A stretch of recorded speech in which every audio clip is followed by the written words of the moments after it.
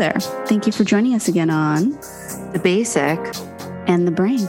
For those of you who may have missed us the last few weeks, we're Alina and Maddie, aka The Basic and the Brain, and we're here to bring Botox and Bravo to the fucking table for your next dinner party.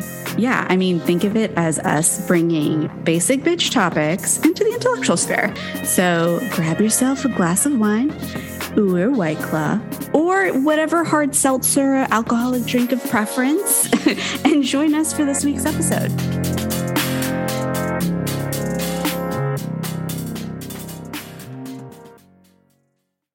Other than like the plethora of fucking audio issues we've experienced in the last hour. How's your day going? Oh, my day. It's one of those days. It's just one of those days where, like I said, I went to pick up salad. I was so hungry. Apparently DoorDash decided not to send my order over to Mendocino. But the guy was really nice, and he was like, here, like, what did you order? He made my food, and he didn't charge me. He was like, that's annoying, and, like, I'd be in a bad mood. So I was like, okay, maybe the day's going to go better. And then the microphone that that I just went crazy going to buy was giving us some problems. But it's good. It's Saturday. Yeah. I mean, I will say it was pure comedy when literally we go in to press record, and next thing we know your audio completely cuts out after spending X hundreds of dollars on this new mic. So I just... the comedy show today. Oh, man. I thought Mercury was, like, not in retrograde anymore. It is not, which is even more so hilarious. It is in LA, let me tell you that. Clearly. I mean, today is chill. My housing issues are continuing. I'm also wearing a lovely shirt. I don't know if you see it. But no, I can't. I need a margarita the size of my butt. Oh. I know, it's one of my favorite t-shirts. Shout out to Jenny who gave me that shirt. It was for Cinco de Mayo many years ago when I used to be fun. And I didn't have anything fun, like fun shirts. She was just like, here you go, wear this one. And I was like, wait, what? What a friend. I know, such a true friend. So other than that, I think that shirt accurately depicts my need for a margarita the size of my butt. And you know that's a serious remark there because you've seen the size of my butt. So. I was like, that's a pretty big fucking margarita in the best way possible. So I support this. Are you going to get a margarita after your apartment search? Yeah, I think we're going to go see like a local house today since it's such a deal. Cute. But I just, I kind of want a change of scenery. So I'm thinking, even though we're going to go see this place, it might not be the one, but never discount things, And then, yes, most likely we'll be going somewhere local to get a very large margarita. Hopefully the size of my butt if they offer it. Well, send me pictures. Also, I love how you're like, it's a deal. We're going to go look at this house. And it's like, just because of where we choose to live, a deal by our standards is like, oh, so you're paying someone's mortgage, but you're not paying more than their mortgage to rent their place. Yep. It sounds about right. Yes. I saw like this. I don't know. I don't remember if it was like a story or something on Instagram, and people were talking about how housing prices in Miami have increased like ridiculous amounts. Like I think someone said that they raised their rent like $3,000 with 30 days notice. Like shit like that is going down. And again, I'm very, very mindful that it is not cheap, but I just feel like I'm so jaded from living in, some of the most expensive real estate markets in the world that I was like, oh my gosh, $2,400 for a studio, fucking deal. And that was one of those like humbling moments where I was like, I gotta leave. We got to get out of these cities because it's just like, it is so ridiculous, but I hope it goes well. That would be so fun for you guys to have a house. Yeah, but I'm also of the mindset of like, I just want to go live somewhere in the middle of bumfuck nowhere with like greenery where it's like cheap, where I can like, grow my own vegetables, for example. But all a pipe dream. We'll see. We'll see. TBD. Never say never. Never say never. A podcast was a pipe dream, and now look at us. That is true. Oh my God. But also, if this podcast like gets on and poppin', like, and to all our listeners, you all are making this possible for us. You know, like, maybe we'll need to move into one of the hot spots so that we, you know, we'll get like studio space. Like, that would be kind of cool. Someone else can figure out why the microphone hates me. You mean? Well, they probably will have read the manual before attempting to use it, but, you know, we don't do things like that around here. So, well, we'll see. LA, you know, LA studios, they're everywhere. Wink, wink, hint, hint. But even though pricing is not any better than what it is up here too, so absolutely not. It is not any better. I think you might just get like a slightly larger place in LA, but maybe not. I don't know. Wait, so hold on. I have to tell you a story. Oh, yes. Yes. You texted me this thing, but you didn't provide any context other than like, oh, remind me to tell you about this. Okay. This is actually TMI. And I'm thinking, like, I know that our demographic of who listens to us, our listeners, are predominantly male. So I'm actually not sure if this is the most appropriate story for the podcast. They're just learning all of our, like, you know, female secrets. That's fine. Oh, no. This is like not a secret. This is more like I might turn some of them onto other men. But long story short, you know me, I'm always trying to find ways to be like a little bit more eco-friendly. I'm always trying to find ways to like hack things. Not really. I wouldn't say hack my life, but that's not true. But basically, long story short is that I have like a shit ton of money in my FSA and I'm like, what am I going to use this for? So what do? I go in the FSA store and I just start buying. I think I have like 2,000 Band-Aids on their way here right now. Nice. I bought all this sunscreen. I was like, we have a, you know, like it gets hot in the valley. We need sunscreen. I bought burn gel. Like, I can't even tell you what's coming. Oh, I think I have a thermometer, an ear thermometer coming just in case, you know, COVID comes around for a second time in the Speranza household, like literally random shit. And so one of the things that I decided to purchase was a menstrual cup. Oh, okay. So for those of you who don't know what that is, it's, as Mark likes to describe it, it's like a silicone teacup that is supposed to, I don't know, prevent you from having to put toxic tampons into yourself. Anyway, long story short, this thing comes. I am traumatized. Traumatized by this experience. And I've decided that we're not going to go into full detail about why, but all I have to say is that for somebody who doesn't read manuals for things that you should read manuals for, I don't recommend.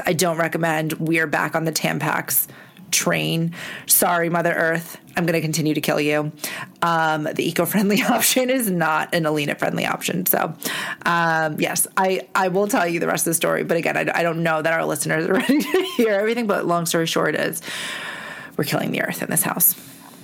Got it. So no more tampon. Well, I guess all the tampons in your house.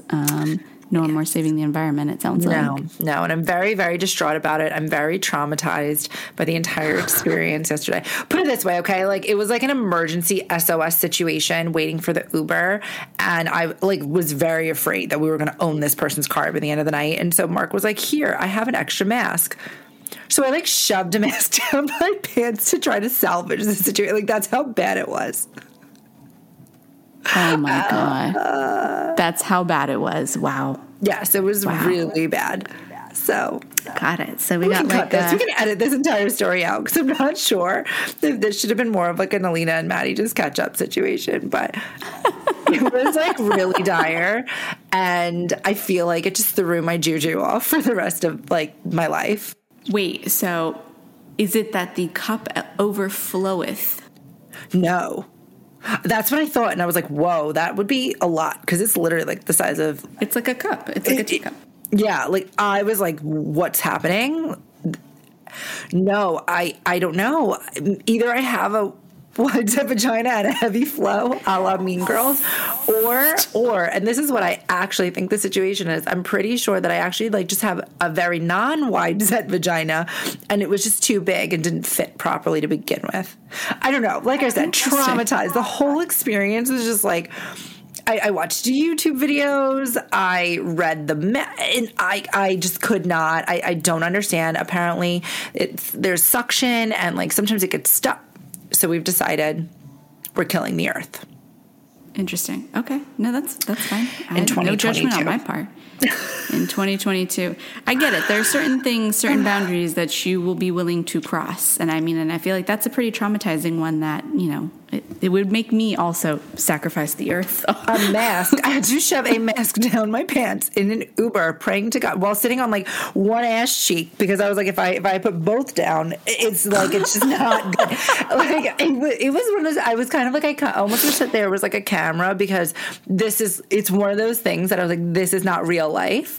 Meanwhile, Mark is sitting there like watching YouTube on his phone, and I'm like, "Hello, can you like talk me through this? Like, I need some moral support. Just like I need to know that I am not alone in this Uber. You're not going to abandon me. You're going to like fight this man if I get up and he wants to kill us. Like, I was like, there's a lot of stuff that I need from you right now, and you were just watching fucking YouTube. Like, you're just watching." I don't even know other people podcast or something. It was very traumatic. I'm telling you, like. I literally have not had something so traumatic happen to me in a really long time. I mean, that sounds very traumatic, and I'm sorry that I'm laughing at your trauma, but, like, it's a pretty fucking funny story. Like, I was literally, I feel like that it was very scary, very alarming. Anyway, PSA, if you were thinking, let's save the earth. Don't do it. It's time to get on the menstrual cup and or disc bandwagon. I would say rethink that. I'm going to say if you need to use your FSA money for something, maybe get more Band-Aids. Like buy an extra 1,000 Band-Aids before you buy yourself. Also, you have to like sterilize it. You got to put it in like a boiling pot of water. I like it was very weird. I don't know. Mark was like very concerned. I mean, also the maintenance level for that thing too. Jesus. I literally was like, okay, this is going to be the period cup. Pot. Like we'll never use this again. And luckily I bought new pots and pans, so I have like old ones. But no, it's just not. We're just going to move on from that entire experience. So. I don't think we can beat that story, so I think it's we should head on over to our basic bitch quickies after that one. That's like pretty like primo shit right there. I'm very curious as to how many listeners we're gonna lose now, but sorry. I know. All right, guys. I promise I won't do that again. I mean, I love the story, and I'm sure folks find it hilarious too. Okay, cool. So for those who are listening potentially for the first time or who need a reminder, this is where we do our lightning round of top headlines from the week and give our quick top of mind thoughts about them. So we've got a few here. Are you ready, Alina? Do you have the timer ready? No, I lost my phone, remember? Oh, yes. I can do a timer. I was saying I can keep Mississippi count in my head. Stop. Okay, I'm gonna have a timer. Do we want 3 minutes? See, it's a lot, right? A lot of pressure being like, how much time do I give us for this? Let's do 3. Let's do 3. Okay. Which really means like 4 minutes and 45 seconds. So yeah, let's be honest with ourselves. Okay. All right. The first one, Rihanna is pregnant. Did you hit go? Yeah. I pressed go. I have to say I was shocked when I saw that. I was really? Like, no, not shocked, but I just like, I don't know, I feel like she's kind of been like low key over there building her billion-dollar, multi-billion-dollar empire. And then it's just like, bam, she's pregnant. She's very pregnant too. Yep. I'm very happy for her. I am too. And like I will say, I've always loved her and A$AP Rocky together. Because she's a fashion killer. bum, bum, bum, bum, bum. I love that song. But I think that their relationship is really cute, and I think he really values her and cherishes her, and you can see by the way that he cares for her. And I also have to say that it's kind of hilarious that some of the headlines are like, you know, like multi-billionaire, like singer and, you know, fashion and makeup mogul is pregnant with A$AP Rocky's child. And people are making fun of like our Angel Rihanna and some local man, A$AP Rocky. And I just like started laughing. I was like, hey, that's what you get when you're with like a multifaceted, multi-talented woman. I mean, but she's amazing. She is. And their baby's going to be fucking gorgeous. I can't wait to see what their baby looks like. I mean, she's amazing. He is very handsome. Their kid's going to be beautiful. Kid's going to be, like, just amazing. Do you think they're going to go into, like, music, or do you think they're going to go into, like, fashion? Or her kids? I mean, Riri's kids can fucking do anything that they want. I know. That's what I'm saying. Which direction do you think they're going to go? Well, I feel like there's, like, more to life than just those two directions, homegirl. Well, I meant it because, like, you know, if they're going to get into, like, mom and dad's industry. Well, what if they're like, I want to be a NASA scientist? Okay. They shoot out of their mom's vagina and are like, I want to go into STEM. Is this my child that we're talking about? I know. No. My kid's going to be like, I want to be a mailman, and I'm gonna be like STEM. Not that there's anything wrong with mailmen, by the way. I do love my mailman. He's very nice. But okay, wait, no, I'm very excited for them. I think that their kid's gonna be beautiful, very successful, and she just seems so like cool all the time. Like, how do you just look cool like that? I mean, and she's like okay, we're done. My timer doesn't go off, which is kind of interesting. Oh, let's see here. Okay, we'll just do that one. There we go. See, it's a lot of pressure being the timekeeper. Wait, hold on. Oh, I have to set it. Sorry, I didn't set it. The timer. It just like stops the timer, but it doesn't actually play something. So, but we're good there. We finished the Riri topic. All right. Wait, one final thing. Did you know that A$AP Rocky dated Kendall Jenner for a long time? I feel like it was kind of like hush hush. Yeah, he used to date Kendall. Oh, I didn't know that. See, I had a feeling you didn't. That's interesting. But anyway, he's moved on. They're having a baby. She's like ready to pop, I feel like. I don't know how she kept that shit under wraps for so long. But very excited. Did they say whether it's a boy or a girl? Sorry. No, at least I haven't seen anything publicly. Okay, well, I hope it's a girl, secretly. Yes. Okay. Yeah, What's the next one? I just wish them all the best. I'm so happy for them. Okay, the next one is, I couldn't even find like a title for it because I just feel like it's a continuation of a plethora of fucking things that have happened over the past week. But hold on, let me set my timer. And I think we're going to give 5 minutes to this. Like, let's be realistic because this is a big one. Okay. Kim and Kanye update. I'm going to start the timer now. I mean, where do we begin? Well, why don't you start? Because I feel like you've got thoughts. Well, I feel like I just need to give a little bit of context. So, like, Kanye apparently went off about North West having a TikTok, and that Kim is, like on the TikTok with her and stuff. And as we all know, Kanye has also been very critical of Kim since the divorce proceedings, and very critical of her as a mom, critical of her as like a human being, especially Pete Davidson. And so Kim, for the first time, has actually fired fucking back, and she went off on his ass. And a couple of things that I really loved about like the way that she went off, and mind you, this was on her Instagram story.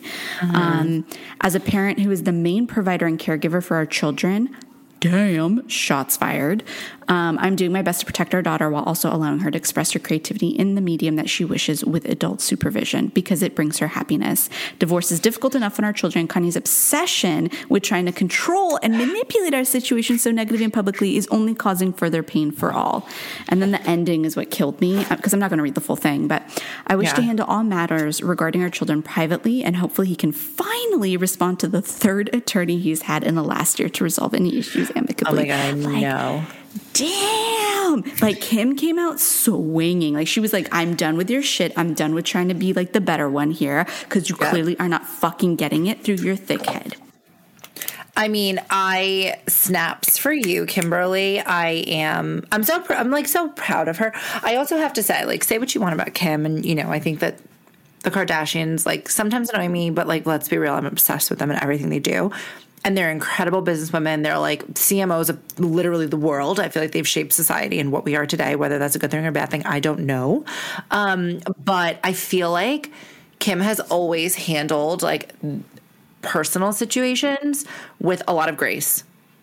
And I think that she is like, I really admire her for that, because I feel like if someone was literally attacking me every day, like viciously, I would probably not be so nice. Like, I'm not nice for a lot less than that. You know what I mean? So I feel like yes, like I totally agree with you. She was like, enough is enough. Like, fuck off, Kanye. We're not doing this anymore.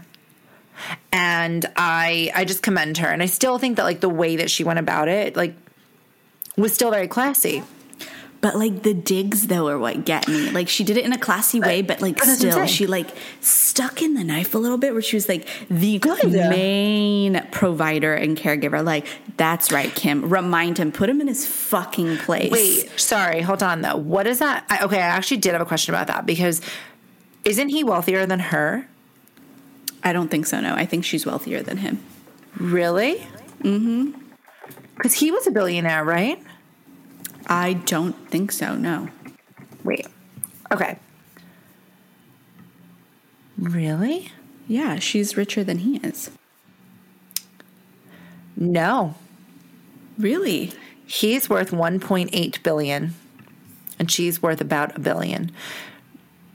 Oh, this is okay. So wait, this is a year ago, but okay. As of 10 months ago, Kanye is billionaire number 1,750 with 1.8 billion, and Kim is billionaire number 2,674 with $1 billion.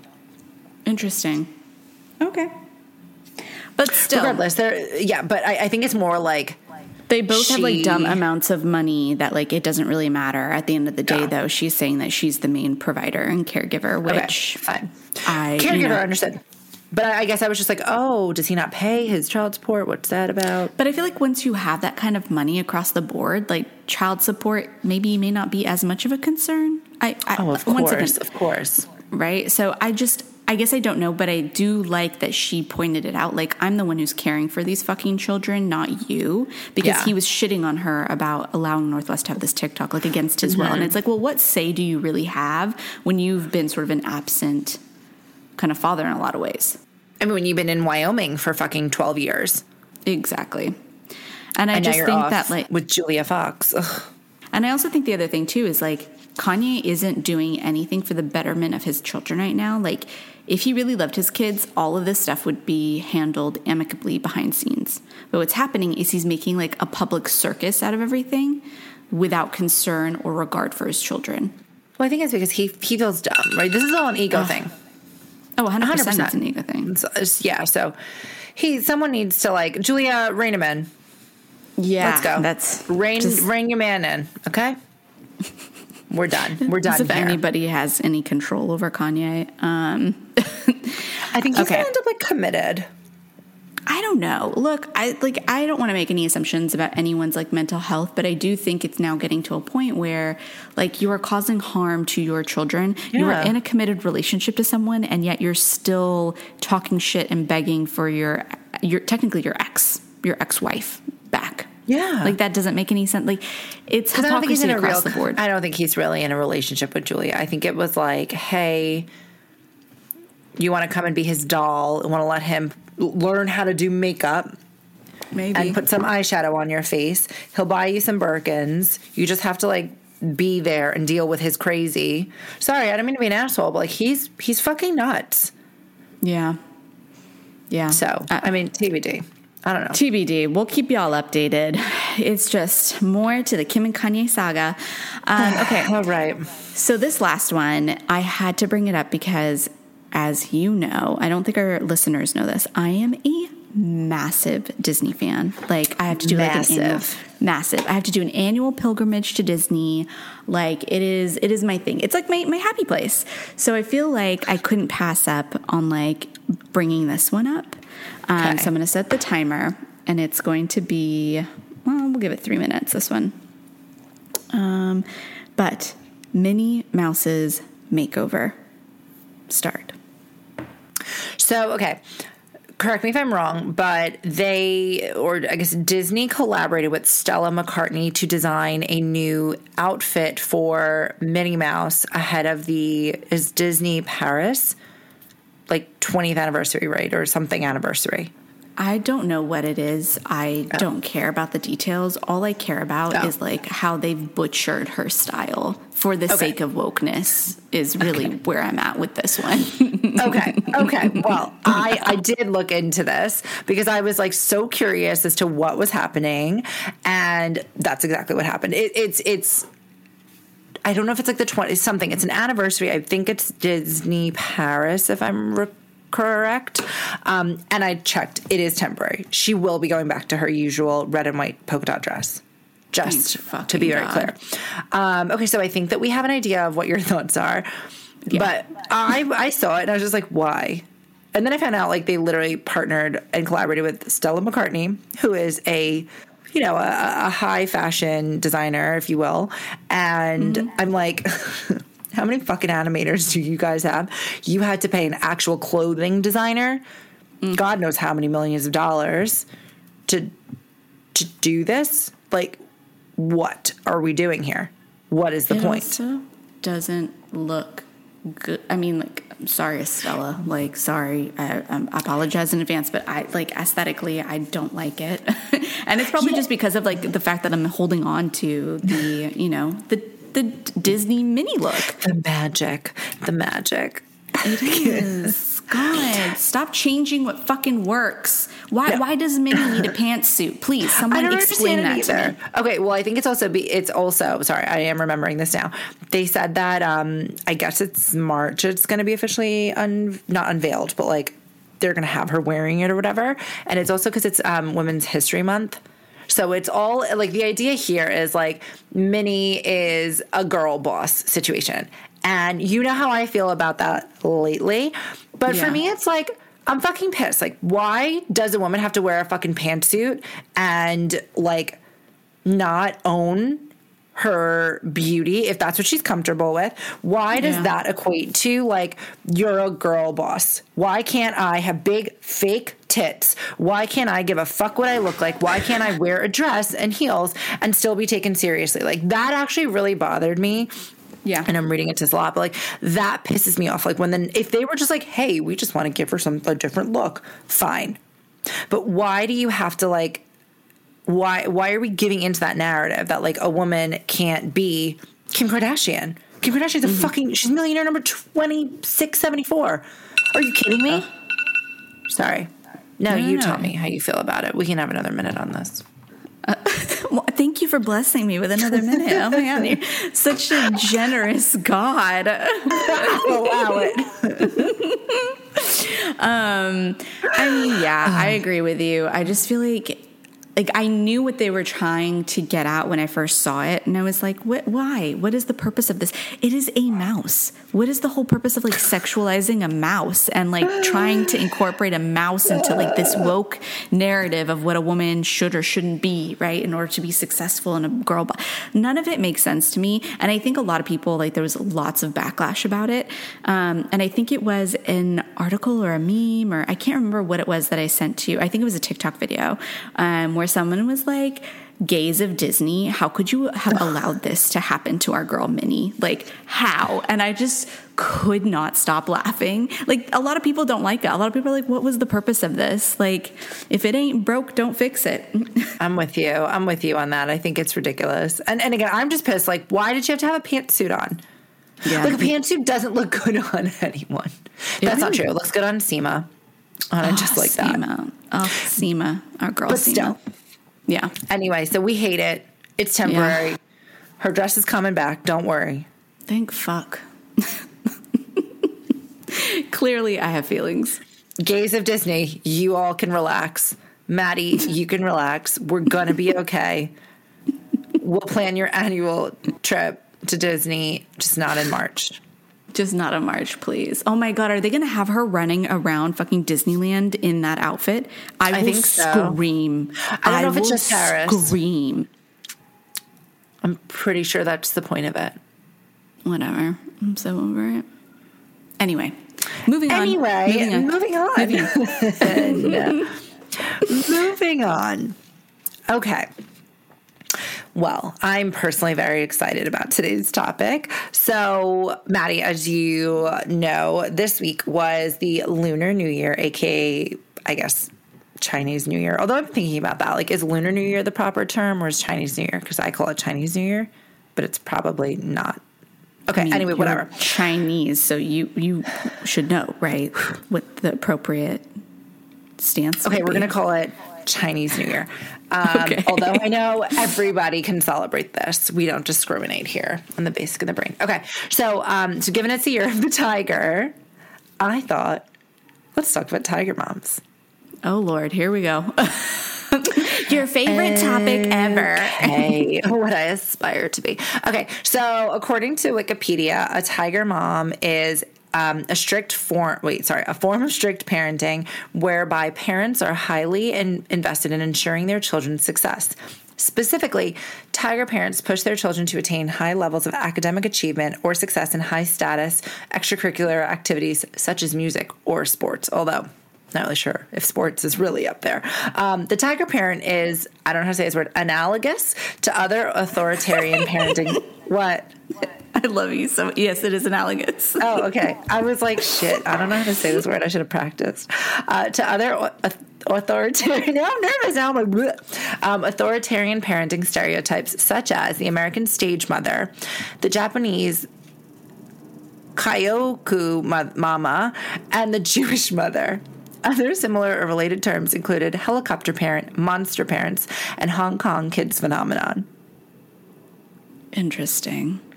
Yeah, I mean, growing up in a North African household, I definitely relate to being a product of, I guess, like tiger parents, or I guess rather helicopter parents.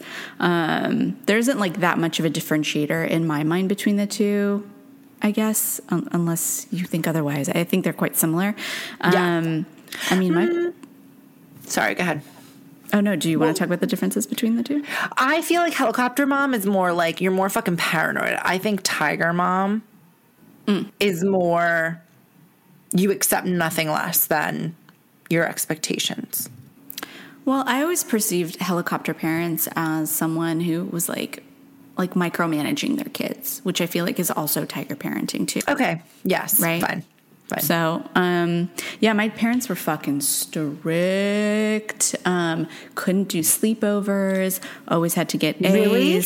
Yeah. Oh, yeah. I didn't go to a sleepover at all when I was a kid, unless it was like to my cousin's house. Like my parents were like, no. So I didn't do sleepovers as a kid. I can't imagine. I know. It was like pretty insane. Probably my first ever sleepover in the U.S. was when it was my senior year of high school, and like we were doing this like senior dance, and all of the girls came over to my house to practice. Yeah. But that was it. I never did any of that. Yeah, so couldn't do that. I always had to get A's. Anytime there were B's in the house, it was always like, a little talk down conversation, fear being struck into my soul. Yeah, I mean, lots of trauma about like not being enough and needing to be the overachieving perfectionist. Thanks, guys. Love y'all. Well, I think it worked personally, because look at the lovely lady that you are today. And there's therapy for things like that. Things like trauma, it's fine. True. Perfectionism, True. There's therapy. We're all working through it together. I mean, look at me, right? Look at what's on my bed. I never in a million years would have thought that I would allow that. And today we have. Okay. On that note, given that you grew up in a kind of strict household with tiger helicopter parents. Like, do you honestly think that you will be a tiger mom? Because I want to be a tiger mom. I absolutely will be. And in my eyes, like, my children have two options for careers. You're either like, no, seriously, it's either going to be, you're going to be a software engineer or you're going to be an influencer. And I thought about it and I was like, okay, where did that come from? Yes. And I've decided that it's probably because like I'm white and Chinese. So it's like the Chinese tiger mom wants an engineer because that's, I think, the way of the future. And then the American stage mom in me like wants to be the next Kris Jenner.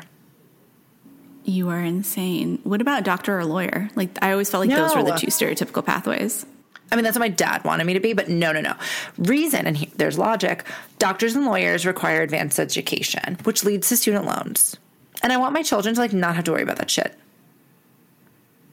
You are insane. Like, you are absolutely crazy, and I love it. Is that crazy, or is it just like, ooh, that actually is, like, pretty fucking logical?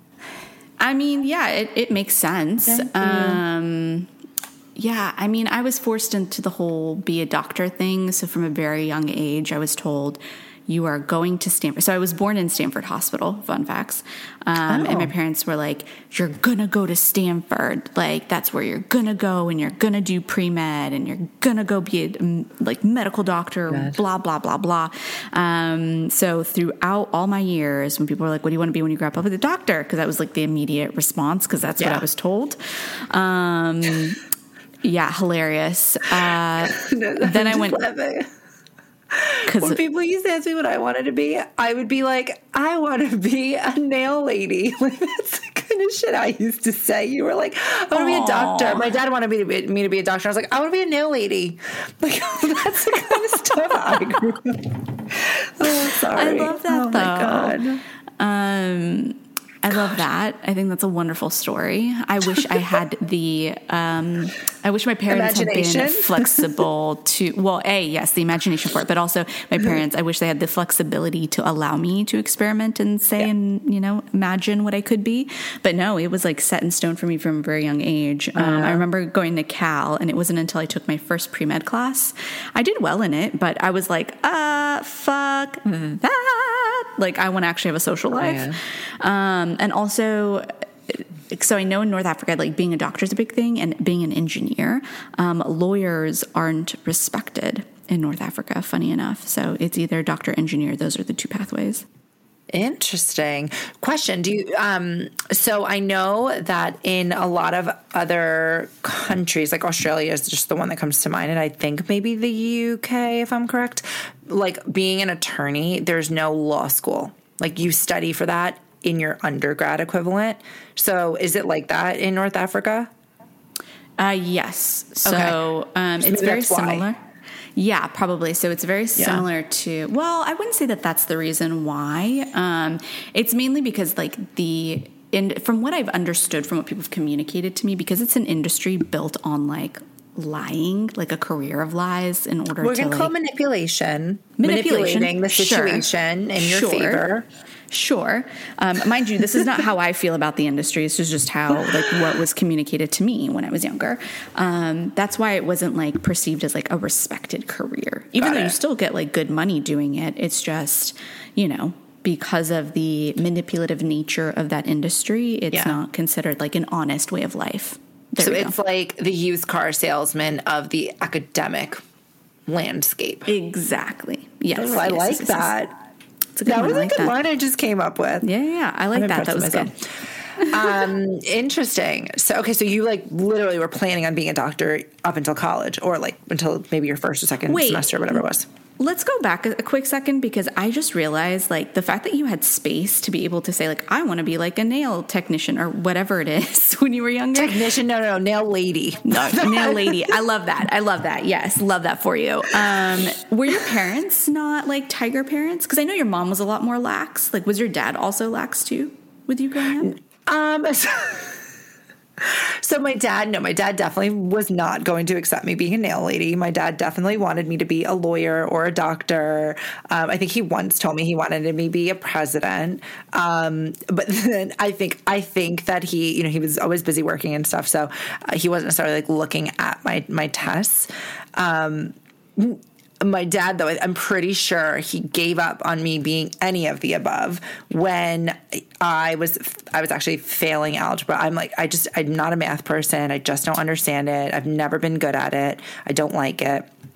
And so my dad hired me a tutor. I'll never forget. I was at his restaurant and he had the tutor come, and I don't even think I listened to a word this man said. And the tutor fired me and was like, I can't help her. He was like, she's just going to fail. And I'm pretty sure at that moment, my dad was like, oh, okay, she's not going to make it to being a president. She's never going to be president. So after that, I was just like nail lady or hair. I don't know. I feel like when I was younger, I wanted to be do something more creative. I was like, oh, I want to be a singer. Oh, I want to be a nail lady. Oh, I want to be a hairstylist, something like that. And my mom was like, you do that, Alina, you go and you do whatever you need to do. And I mean, I didn't have a career in mind until, I fell into my career. I feel like most people do, though, because it's a hard thing to ask an 18-year-old to definitively figure out what the fuck you want to do with your life. Nobody knows who the fuck they are, what they are at 18. So I feel like a lot of us have fallen into our careers. So yes, and I mean, luckily for me and us, I think we've managed to we've managed to have good, respectable careers. But it's well, if you would have told me this even 10 years ago, I'd been what is that? Although fun fact, I went into college. I had not declared a major. And so I was in the undecided or undeclared group, and that's where I met one of my best friends from college. And so they didn't know what to do with us because they were like, you don't have an orientation for your major to go to. So they stuck us in a room and they just had us keep taking this, what would be a good suitable career for you, exam or test or quiz or whatever. It was probably a BuzzFeed quiz, to be honest with you. And I am actually not kidding. I got nail lady or nail technician. And my friend Jackie, she got crossing guard. She got what? A crossing guard. And then she also did it. She was like, okay, no. And then so she did it again and she got butcher. And she was like, what is happening? I was like, this is what our school is promoting. Literally. Wait, here, this is a quiz that's going to help you figure out your life. You should go be a butcher. How does one definitively pick traits out in order to define or suggest that someone should be a butcher? How is that even asked on a quiz? I guess my mind can't wrap around that. I don't know, and I really wish I was making this up because it would be funny, but no, this actually happened, and it was just I remember I was like, oh, okay. So we're about to pay out of college tuition to go be a butcher and a nail lady. This is, we're making great life decisions. She's actually a prosecutor now. So clearly she found her passion and made her career into something that's meaningful. But it all started with butcher. That is fucking amazing. Crossing guard as our aspiration. So, okay. With that said, I'm very grateful that my parents, part of me is really grateful that my parents gave me that freedom to, be a kid and just be I want to do this. But at the same time, it's really cool to me that you went into school being I want to be a doctor, and whether, obviously, you didn't become a doctor, which I think is also great that you had the strength to say, hey, not for me, not what I'm looking for. But it is really hard. And I mean, I have a degree in hospitality management. Clearly I use that on a day-to-day basis. No, I'm never going to. And I paid a shit ton of money and, for tuition and all the above, and I don't even use my degree. So I feel it would have, in some ways I do wish that I had a little bit more structure and guidance. Interesting. In going into that. I mean, what is it? The grass is always greener. Yes, 100%. Because, look, I got all that structure, realized when I got to college, I was like, this isn't really what I want to do for the rest of my life. And then I also majored. But, look, I double majored, meaning I put myself through hell in my 4 years. in 2 useless degrees that I currently do not utilize in my day-to-day: political science and media studies. What the fuck does one do with either of those? You know what I mean? And so, yeah, I mean, structure or no structure, life is just life. It is what it is. We turned out fine, if I do say so myself. Okay, well, so that, like, I feel like maybe because I didn't have that, that's why I'm like, no, my kids will have that, or my kid, one singular, because that's all I want, will have that structure, because I'm like, no, you are not going to end up with, like, you know, I had to do some math, 5 figures in student loans, right? For a degree that you're not using and whatever. So when did, like, is Tiger Mom, is that like an American Chinese thing? Is that just like something we made up? Like, do you know where it came from? Yeah, so actually, this woman, and I'm probably going to butcher her last name, and I apologize in advance, Amy Choa, she's a Yale Law School professor, and she actually coined the term, and get this, in 2011, which is like super recent. Like, you would think that this term has been around forever, but no, apparently she coined the term in 2011 in her memoir, Battle Hymn of the Tiger Mom. And it's basically where she reflects on her experience, having been raised as a Chinese American, basically accepting nothing less than perfection. And then she talks about her own experience with parenting her children. And what I find interesting is that in the same year that this memoir came out, she also did a article for, I think it was the Wall Street Journal, and it was called Why Chinese Mothers Are Superior. Like, this woman has been like pretty controversial, I would have to say, and it's kind of fascinating to see some of that controversy play out. And she essentially had to define, like, her premise of Chinese mother. And she said, it's loosely to include, like, you know, parents of other ethnicities who practice traditional strict child rearing, while also acknowledging that, like, Western parents, like, come in all varieties, and that not all ethnically Chinese parents practice strict child rearing, right? Because, I mean, when you come out with an article like that, with a headline like that, like, you know, you're gonna irritate a couple folks. But yeah, so the term actually came from her. First of all, I love her. I just, like, love her fucking confidence, where she's straight up, why Chinese mothers are superior. Like, good for you for, like, having the balls to say that out loud, right? That's number one. Number two, I also feel like this happened now, 10, 12 to 11 years ago. God, I'm really bad at math. Although, let me tell you what I can do real quick. I can figure out 20% tip on a bill really fast. That's my one claim to fame in math. Actually, you are very good at that, I will say. Very good at that. And I can also calculate the shit out of a discount on a sale at a store. I love you. Because for me, it's like, it's like 1% off. It's cheaper. It's not full price, because I don't buy things full price. Maybe that's also the Chinese in me. Just kidding. Just kidding. No, I just think it's so great that she's just so ballsy. And I also feel like it's kind of cool that she's, like, just leaning into it. Okay, but no, what I would say is this happened 11 years ago. And I feel like if someone tried to write that article now, or even in the last, like, 5 years, bitch would have been canceled before that thing went to print. But yeah, I guess I didn't realize that it was so new. And, like, so as I mentioned, like, my dad, he wasn't, like, super, super, like, tiger dad, but I do think he still instilled a lot of the, like, let me put it this way. I didn't always get A's on my test, but I don't know where I'm like, I think I grew up like a very manipulative little crafty child, because I would somehow find a way to, like, not tell my parents, or I would have been the kid that, like, turned an F into an A, like, or an E. I was like that kind of kid. But I guess, like, part of that was because I never wanted my parents to be disappointed in me getting a B or a C, right? So, or an F. No, just kidding. I actually think I've only had, like, one F in my life. But I feel like when I heard the term for the first time, and I think it actually happened when I moved over to Hong Kong, was the first time I, like, really heard the term. I remember being like, oh yeah, like, what do you mean? Like, your parents don't tell you you're supposed to be a doctor, like, or the president? And like, I didn't grow up necessarily thinking that like B's or C's were okay, and it was like shameful. So I guess my question is like, are there parents that are like, good for you, consolation, everybody gets a trophy for that C? I mean, girl, you know C's get degrees, right? Let me tell you about C's get degrees, guys. 70 was passing on the California real estate exam. They did not tell me what I got.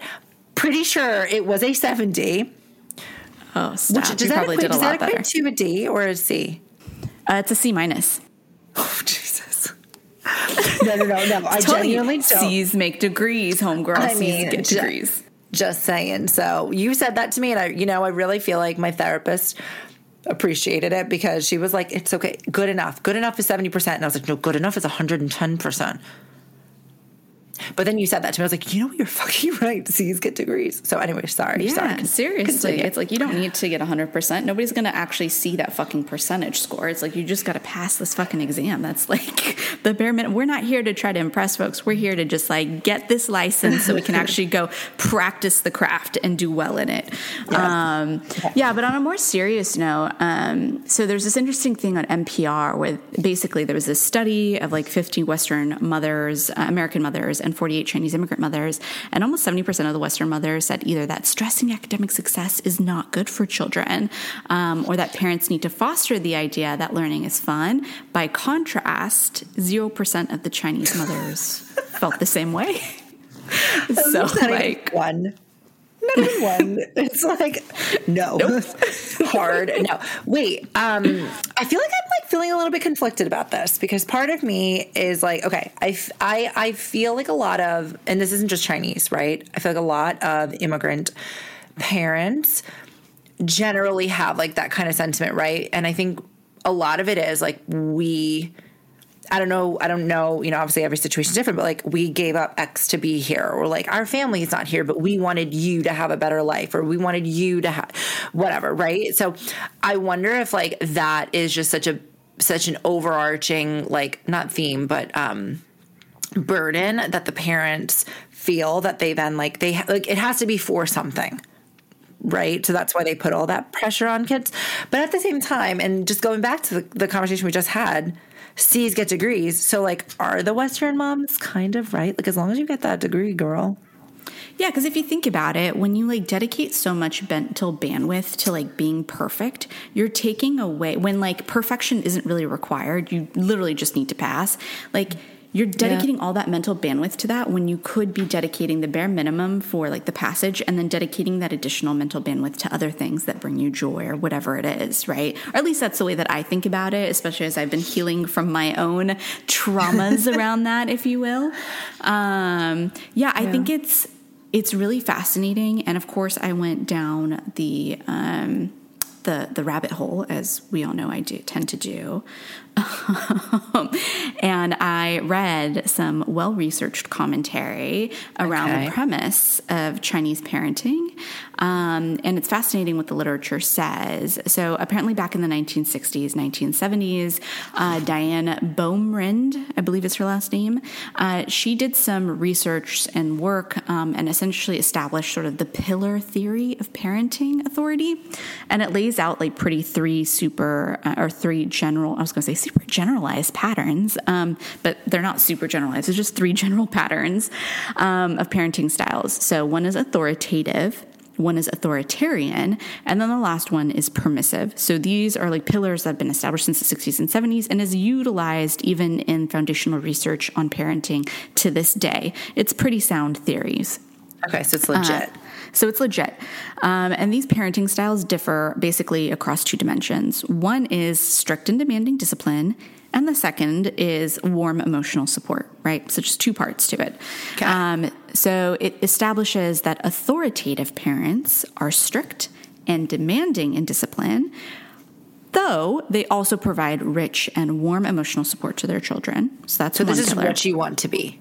Exactly. That is what I would like to be. This is a secure attachment. Exactly. Secure attachment style. Exactly. Okay. The second one is authoritarian, which focuses on strict and demanding discipline, but they do not provide their children with much emotional support. It's very little. And then the last one, which is permissive parenting, it lacks both strict demanding discipline and warm emotional support. So basically, absolute fucking chaos is how I interpret it in my head. And of course, each one of these has an effect on children, clearly. Yeah. And children of authoritative parents show the most stable and positive behaviors, and are self-controlled, but also explorative, right? So they have the ability to explore and be creative in a lot of ways. Children of authoritarian parents are also self-controlled, but are more discontent and withdrawn. And then those of permissive are often low in both self-reliance and self-control. And really, the reason why I bring this all up is because there's been so much research done on Chinese parenting in particular, and I think it has something to do with the premise of the Tiger Mom concept. And so they've done a lot of research on the parenting techniques and development, and they've shown that Chinese parenting can be thrown into actually two of those buckets. You will never see, I guess, a Chinese parent in the permissive bucket, supposedly. But according to the research, they either fall in authoritative or authoritarian. But what's even more interesting is the implication that this pillar theory is actually based off of white American middle-class family structures, which doesn't really put into consideration the cultural values, norms, and beliefs of sort of the Chinese folks into perspective, which is also interesting because, there's this sense of independence, there's this sense of social hierarchy and respect that the pillar theory doesn't really put into consideration, especially when it's considering, these three buckets. Got it. That was a lot. Okay. But yeah, I'm wait, I'm trying to process all of that. So it's a lot. Okay. It's a lot. So we want to be authoritative parents. Mm-hmm. You do not want to be authoritarian, and permissive is fucking chaos. I mean, think about it. It's basically the parent who has a kid who leaves the kid to kind of fend for themselves in a lot of ways, and is the one who doesn't have any rules or structure. So the kid is can you show some care for me? And they start doing outlandish shit, like getting in trouble at school all the time to get attention from their parents, but their parents are clearly in their own little world and don't really care. The kids who used to have parties while their parents were out of town, but the parents didn't really care. Yeah. That's so it's so funny because I feel like my mom was probably mostly authoritative, but also skews more permissive in that my mom did I never had a bad time. My mom trusted that I was doing my schoolwork, but she always went to my parent teacher. I don't, you know what I mean? I feel like she taught me a lot of independence in that respect. And I think a lot of it was trust. My mom trusted us. Dear Mom, I know you asked me to send you the podcast link. I'm maybe I should send it after this episode. No, I'm joking. No, but I feel like it kind of worked, right? In her particular situation. She's very lucky that me and my sister were very independent, and she didn't necessarily need to give us super, super strict guidelines, but we also didn't fuck with stepping up. I never did drugs, didn't, drink as a kid, was I was just never a bad kid. But I do feel like she skewed a little bit more permissive, but I also feel like my mom, she never necessarily had to raise her voice.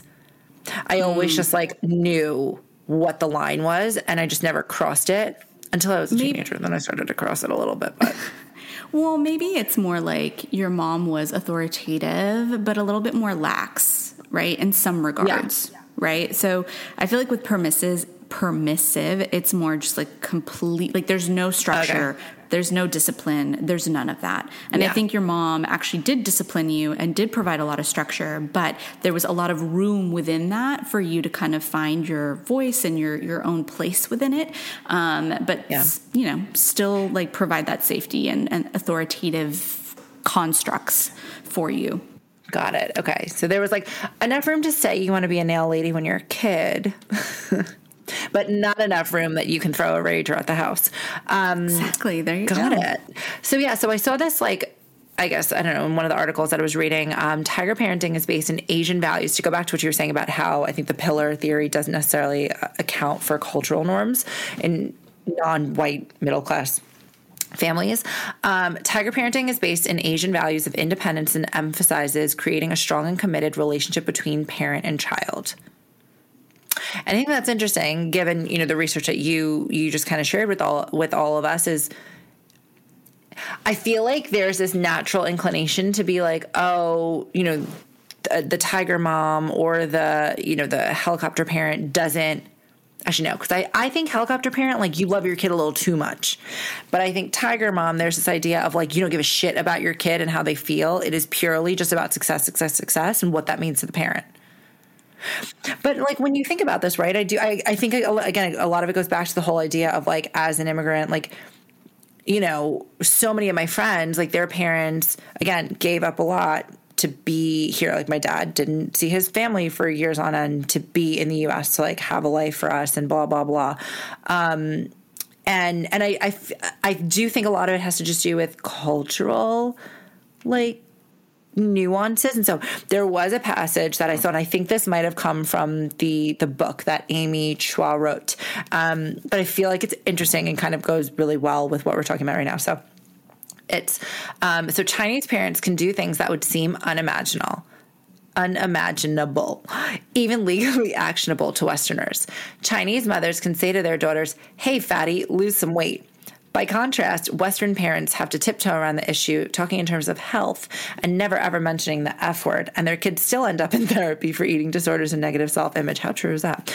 Western parents are concerned about their children's psyches. Chinese parents aren't. They assume strength, not fragility, and as a result, they behave very differently. So I guess with that in mind, like, again, like, my mom, horrified whenever I tell her I plan on, like, planning my child's life for them and they're going to do exactly what I say that they're going to do. And maybe she gets a little bit offended because in a lot of ways I'm like, this is not how you parented and I'm going to parent like this. No, but I guess, like, right when you think about it, like, I consider myself a pretty resilient person. And I feel like you don't get that by the consolation trophy. You don't get that by people always being nice to you and saying what you want to hear. I mean, look, you're going to fuck up your kid no matter what. So it doesn't matter how much you learn from a parenting technique style or, like, how you raise your kid. There's always going to be that one thing that's going to stick with them, that's going to traumatize them and create, like, a form of character. I'm also coming from the perspective, too, of, like, I've experienced so much trauma. And right now, as part of, like, my healing, it's a lot of, like, deprogramming that's necessary. And I think for me in particular, given how violent of a household I was in, like, you know, my parents leaned a little bit too much on the other side of the spectrum that I don't think anyone should be leaning around.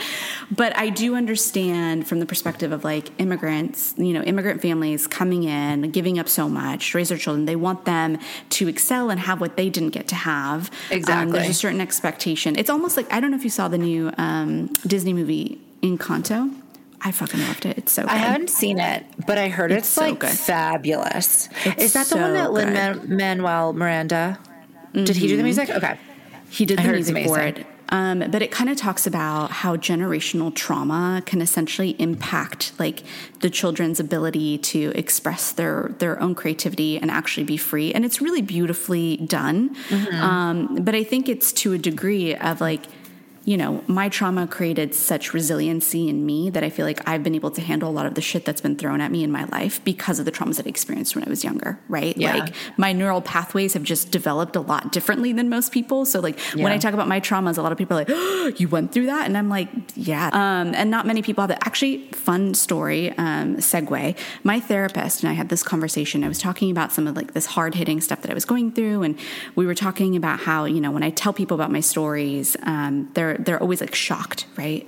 And in particular, I think this has to do with, you know, my white friends. I'm not going to lie. Like, I feel like there's a very big difference between when I talk with people who have immigrant parents versus people who, you know, are American, white, born and bred.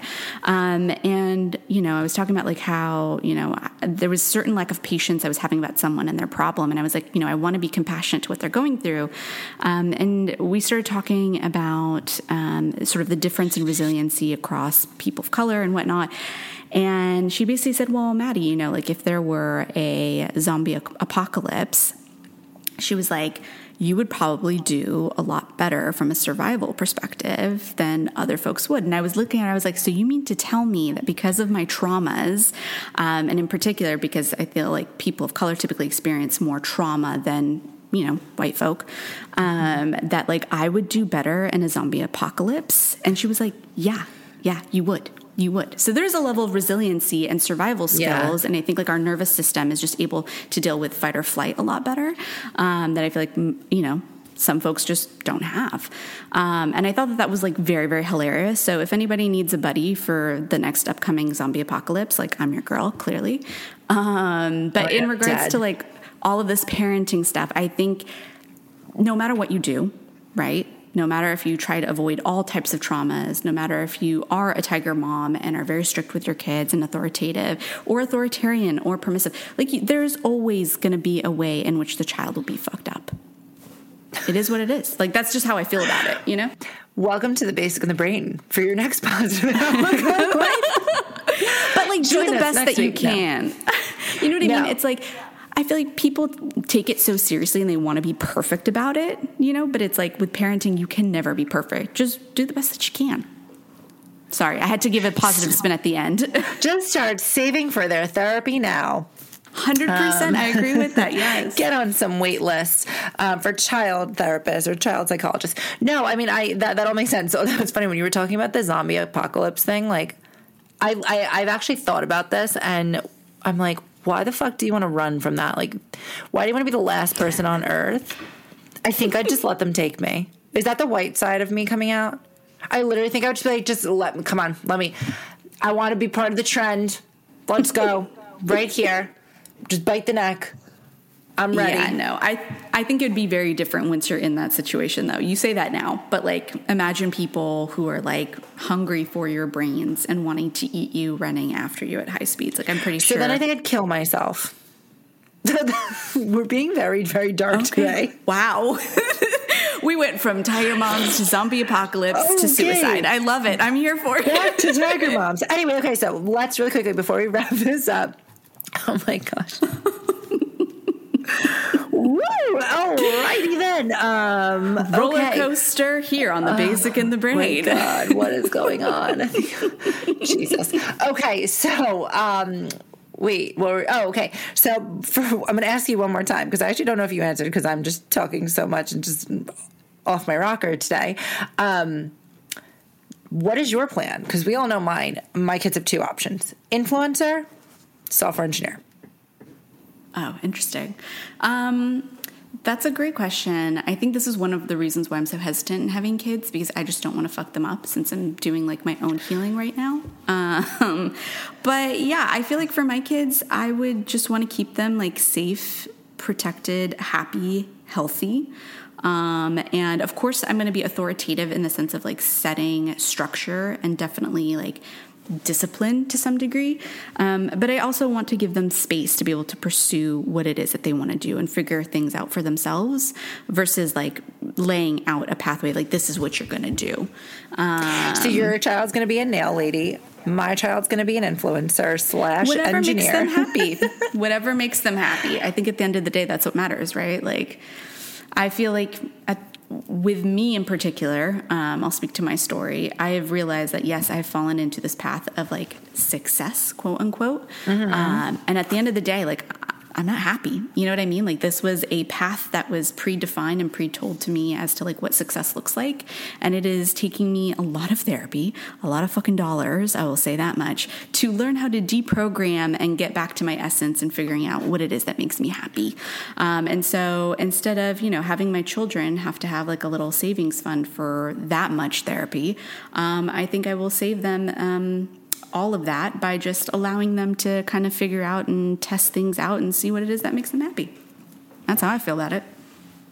But this may very much well change when I have kids. You know what I mean? Like you say one thing, then you have kids and it's a completely different experience. So, but I ideally in like a beautiful world would like to give them the space to figure things out on their own. I think that's very kind of you. My kids, your life is entirely planned out for you. I'll let you listen to this episode one day when you are happy or whatever. I don't care. Happy, not happy, when you have a career. And I've set you up for success by my own definition.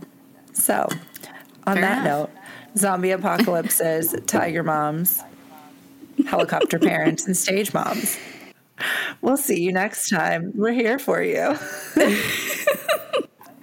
I was just going to say, at the end of the day, like, doesn't matter what you do, therapy is the end all be all.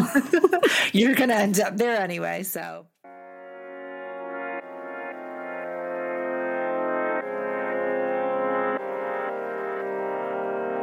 So there you have it. Thank you so much for joining us again on The Basic in the Brain. Be sure to join us next week for our next spin on intellectualizing our basic bitch interests. Be sure to join us, and don't forget to like and subscribe so you never miss an episode. Tweet us at Basic in Brain and follow us at The Basic in the Brain on Instagram. Give us feedback. Tell us what you love, what you don't love. Tell us what topics you'd like for us to cover, and we'll talk to you all later.